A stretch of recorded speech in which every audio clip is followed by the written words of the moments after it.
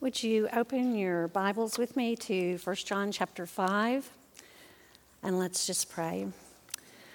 Lord God, thank you that we are here. I thank you for these women who are running hard after you and digging deep into your word. And I thank you that your word is for us and it teaches us. It's a manual that we can walk by and live by. So I pray right now, God, that you would speak through me, that I would speak only those words which are directed by your Holy Spirit, and that you would open our ears and our hearts and our minds to understand your precious word. Amen. Okay, so Patrick took away my earrings again, and he gave me a mic where I have to stand still, no pacing.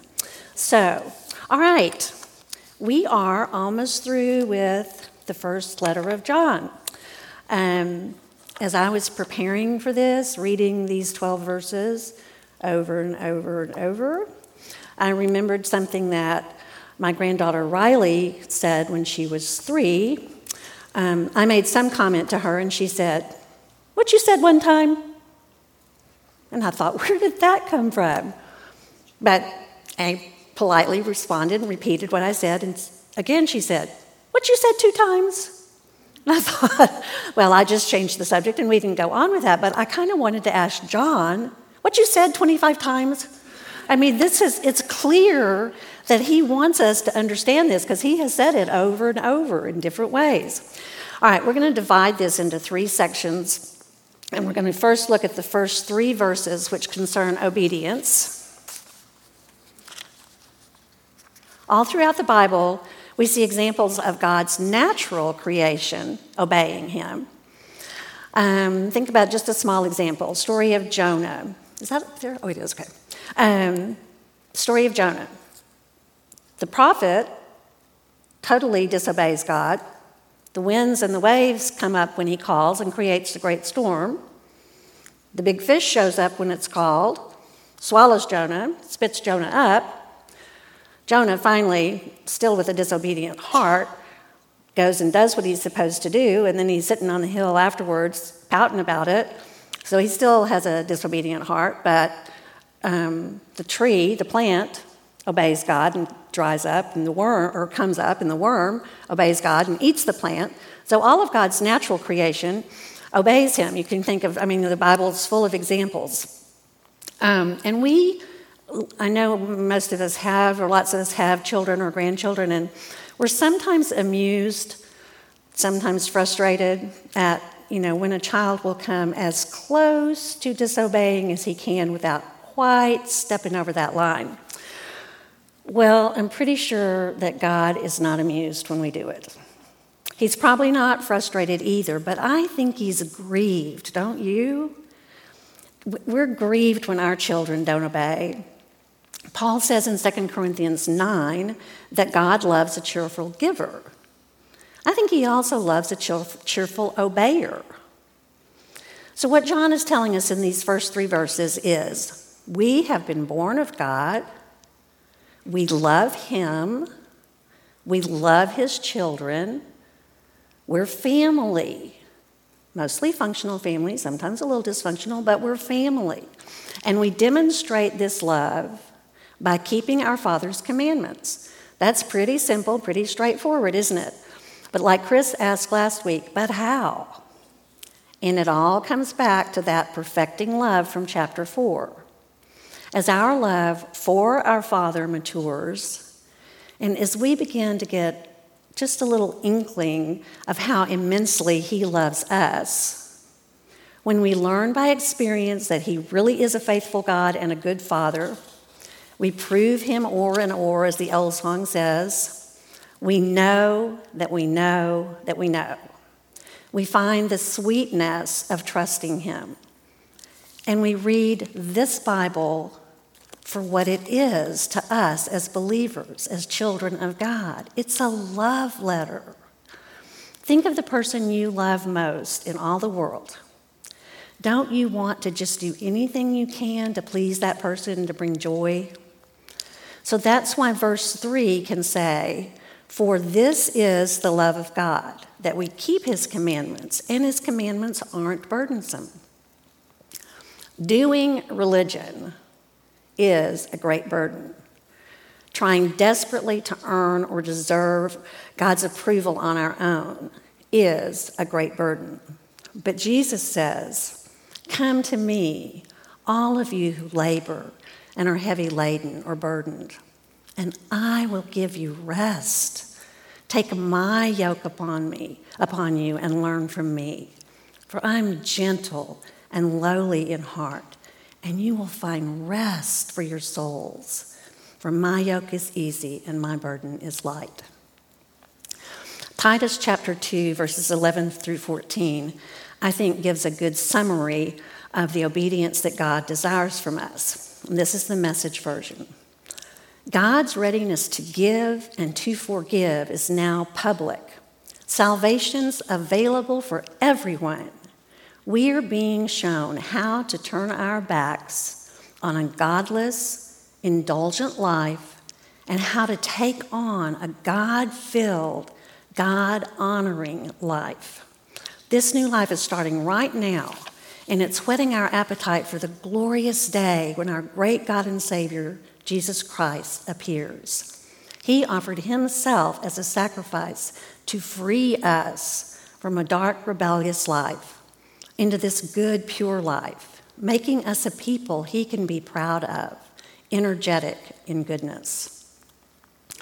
Okay, right now I want you to just silently read John 14, verse 15 on the screen.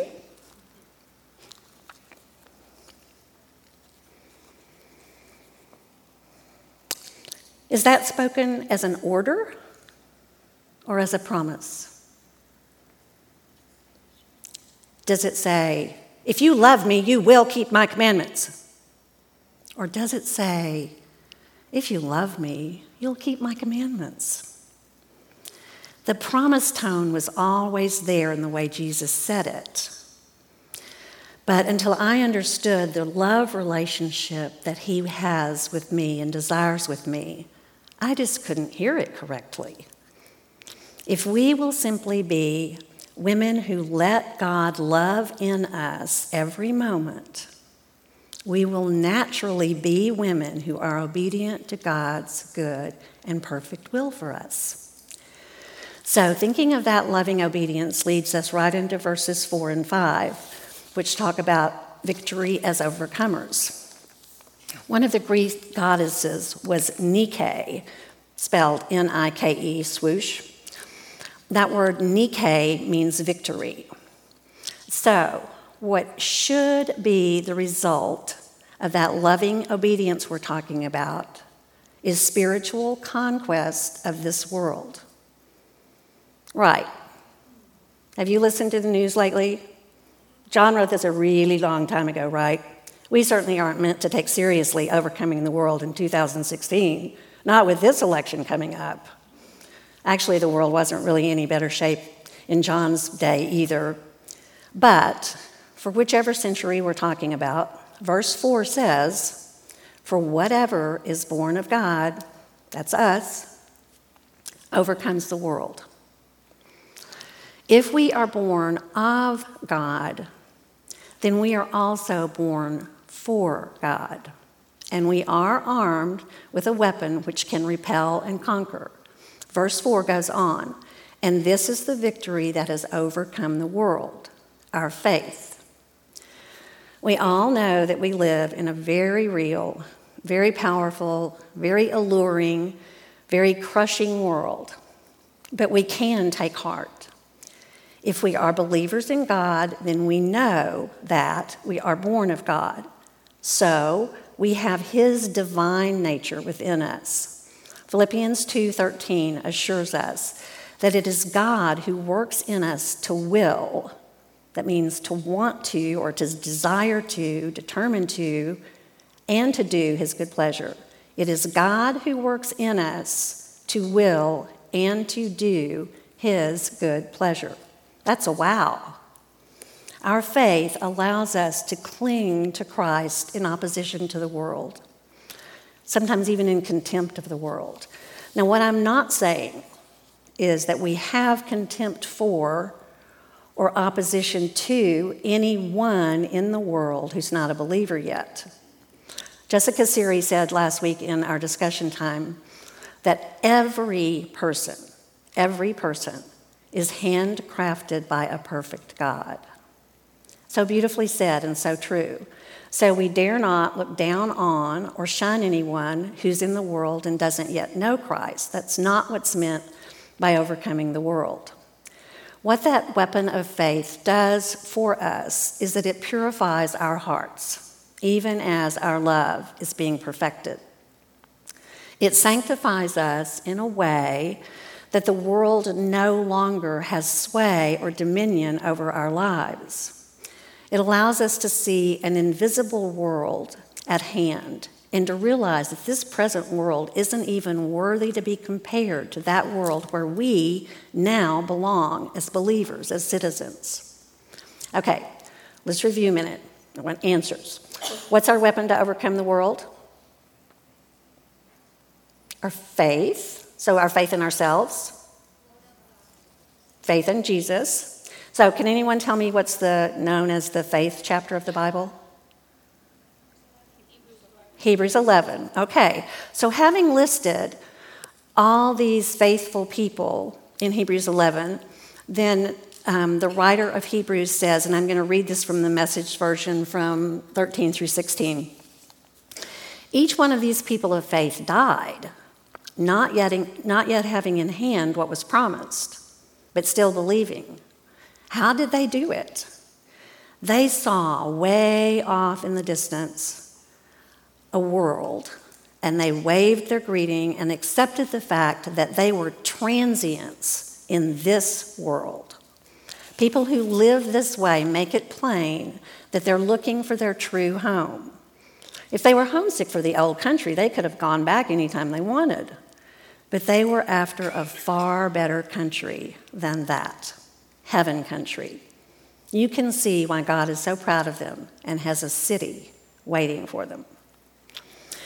One of the questions in our homework, I wish I could have been in all your groups and heard your answers, but it asks us to think of a powerful testimony of eternal life that we've heard from another believer and how it influenced our faith. My grandmother lived out her faith quietly her whole life. But for me, the most powerful moment was her death. She'd been sick for a really long time. And you know how pain over a long time just draws your face. And she hadn't smiled for a long, long time. And her eyes had gotten glazed over, kind of. And there was just no life in her. And we had learned from the nurses that her death was really imminent, and it just happened that just my mom and I were there with her.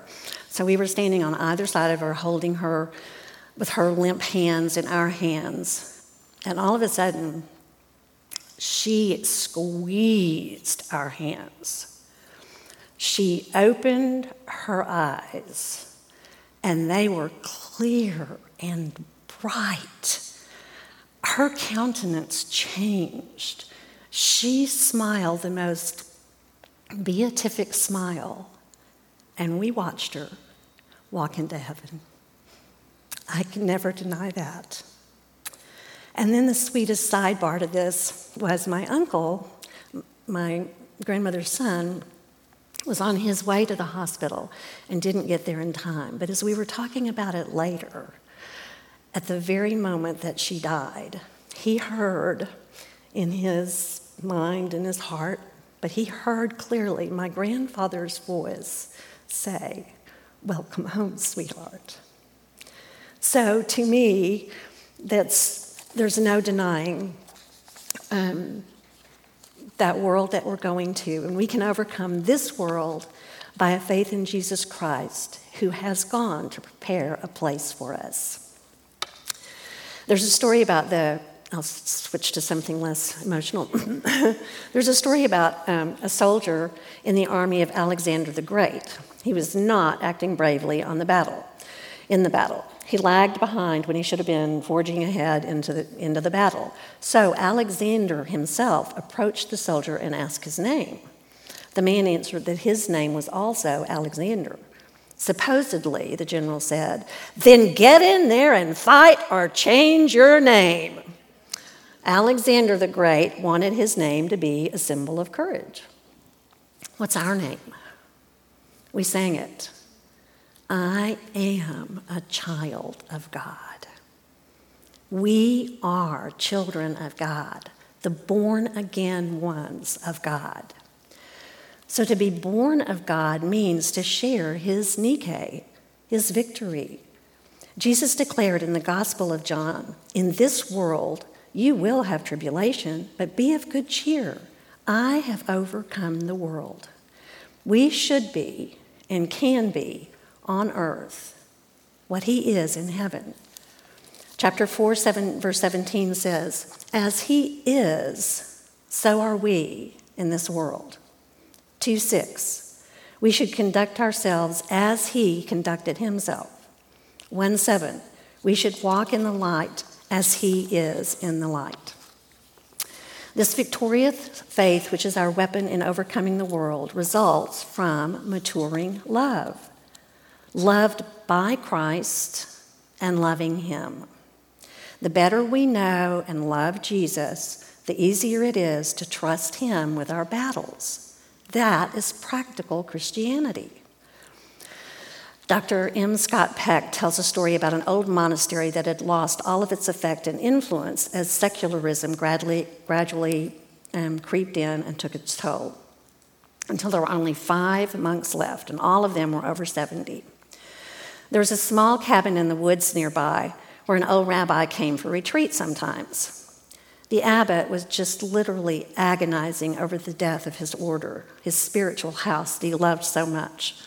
So he decided to visit the rabbi, desperately hoping that he might have some advice. The rabbi was sad to say that he didn't have any advice to give. But he also knew, as a Jewish rabbi, what it was like when the spirit had gone out of the people. So they wept together. And just as the abbot turned to leave, the rabbi said, "The only thing I can tell you is that the Messiah is one of you." Well, in the following months, the monks pondered this cryptic statement relentlessly. The Messiah is one of us? Which one? The abbot? Or maybe Brother Thomas? He's a man of light. Or maybe Brother Eldred. Brother Eldred does get crotchety, but he's almost always right. What about Brother Philip? He's really passive and pretty much of a nobody. But he does have that gift of always being there when you need him. Of course, the rabbi couldn't have been me. I'm just an ordinary person. But suppose I am the Messiah. Oh, God, not me. So, as they began to think like this, the old monks began to treat each other with extraordinary respect on the off chance that one of them was the Messiah. And on the off chance that each monk himself might be the Messiah, they began to treat themselves in the same way. So as people occasionally visited the monastery, they began to sense something strangely compelling about the monks' relationship, about their whole demeanor. So they began to become more and more often, bringing their friends. The younger men began visiting with the old monks, some of them even asking if they could join the order. So within a few years, the monastery had once again become a vibrant center of light in the realm. They overcame the secularism and power of the world by being as Christ is in the world, loving him and loving each other as he had first loved them. A believer, any of us, all of us, who reads God's word, meditates on it, talks with God about it, and worships him will experience this perfecting love. She will know it, and others will be drawn to it. Okay, we're going to look at the last 7 verses. This is what we know. The word know appears 39 times in this short first letter of John, 8 times in this last chapter. There are certainties on which we can build our lives. In our family, we play a different version of I Spy. It's not something we literally really see, but an animal or a creature of some kind is always the object, and the spyer gives clues such as, I spy with my Arctic eye a mammal witch, or I spy with my rainforest eye a marsupial witch, and, we guess. So one day, Ethan and I were waiting for Riley to get out of school. He must have been about 4, and he said, I spy with my bicycle eye. Thank you, Cindy. I laughed too. And I said, oh, really? Give me a hint. Gigi, that was the hint. So I began asking questions. Is there a boy on the bicycle? Mm-hmm. Does he have blonde hair and big brown eyes? Mm-hmm. Is he very strong and very fast? Mm-hmm. Is he so sweet and so kind? Mm-hmm. I said, is it Ethan? And he looked at me like, are you dumber than dirt? He said, no, Gigi, it's my imaginary friend Peyton. Well, I had never heard a word about Peyton before that time, but the boy I described certainly did sound a lot like Ethan. So, remember at the first of this study, Chris pointed out to us that John was writing this letter because false teachers were infiltrating the church, preaching a different Christ. It sounded a lot like the real Christ, but it wasn't. John didn't want the church to be following an imaginary Jesus. Jesus is God. Say it with me. Jesus is God. That is the primary Christian certainty, and it forms the foundation of everything else. If you remember, Chris talked about dualism, which was a popular false teaching at the time. It's a highly complicated philosophy, but it basically says that a spirit couldn't be matter and that a spirit couldn't die. So it taught that Jesus was merely a man. The Christ came on him when he was baptized, and on the cross, the Christ left Jesus so it didn't die. So there's enough in there to look a little bit like Ethan, but it's really just the imaginary Peyton. Jesus is not ours to invent as we go along. We may either believe in the Jesus that's presented in the gospel, or we may reject him, but we can't define him as we like. This false teaching was a lie from the pit of hell, but you can believe it was very cleverly and subtly injected into their thinking. The same liar was behind it who whispered to Eve, "Did God really say?" It's why John told them in 4:1-3, "Dear friends, do not believe every spirit, but test the spirits to see whether they are from God. This is how you can know the Spirit of God. Every spirit that acknowledges that Jesus Christ has come in the flesh is from God, but every spirit that does not is not from God." This false teaching said that Jesus was born a man and died a man, and the Christ was on him for a time. Truth or fiction?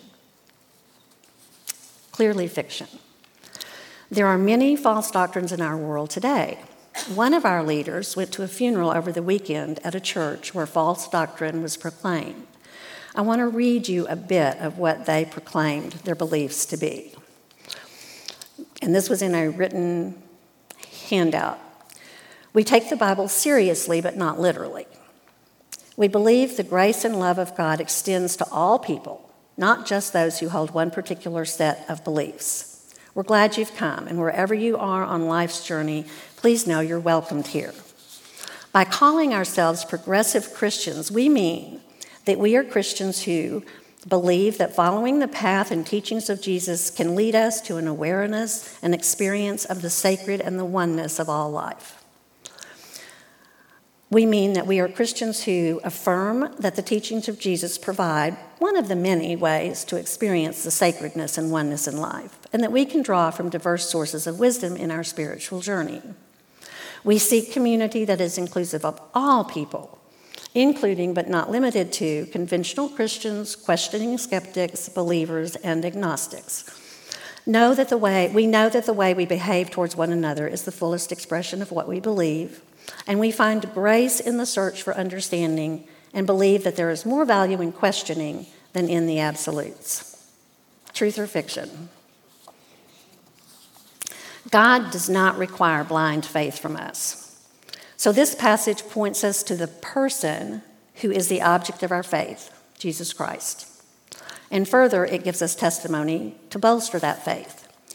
In 6 through 9, John explains the three-part testimony, and then in 10 through 12, he talks about what our response should be.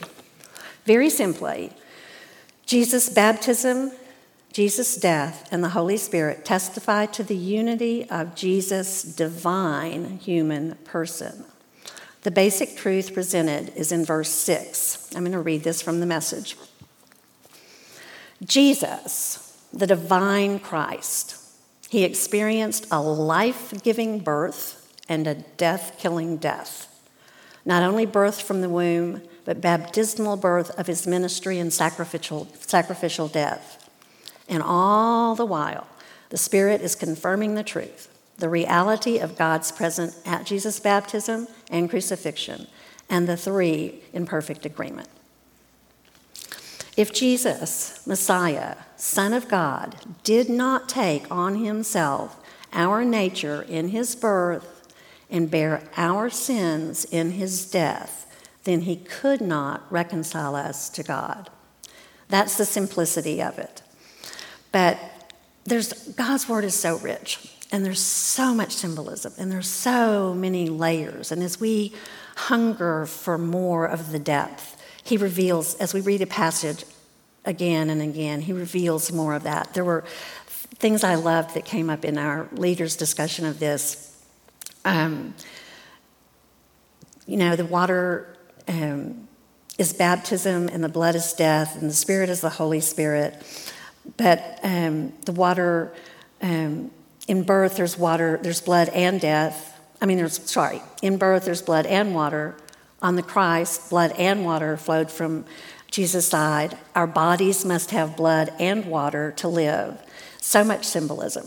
God was present at the baptism in the form of the Holy Spirit, descending like a dove. And at the crucifixion, he turned the day dark.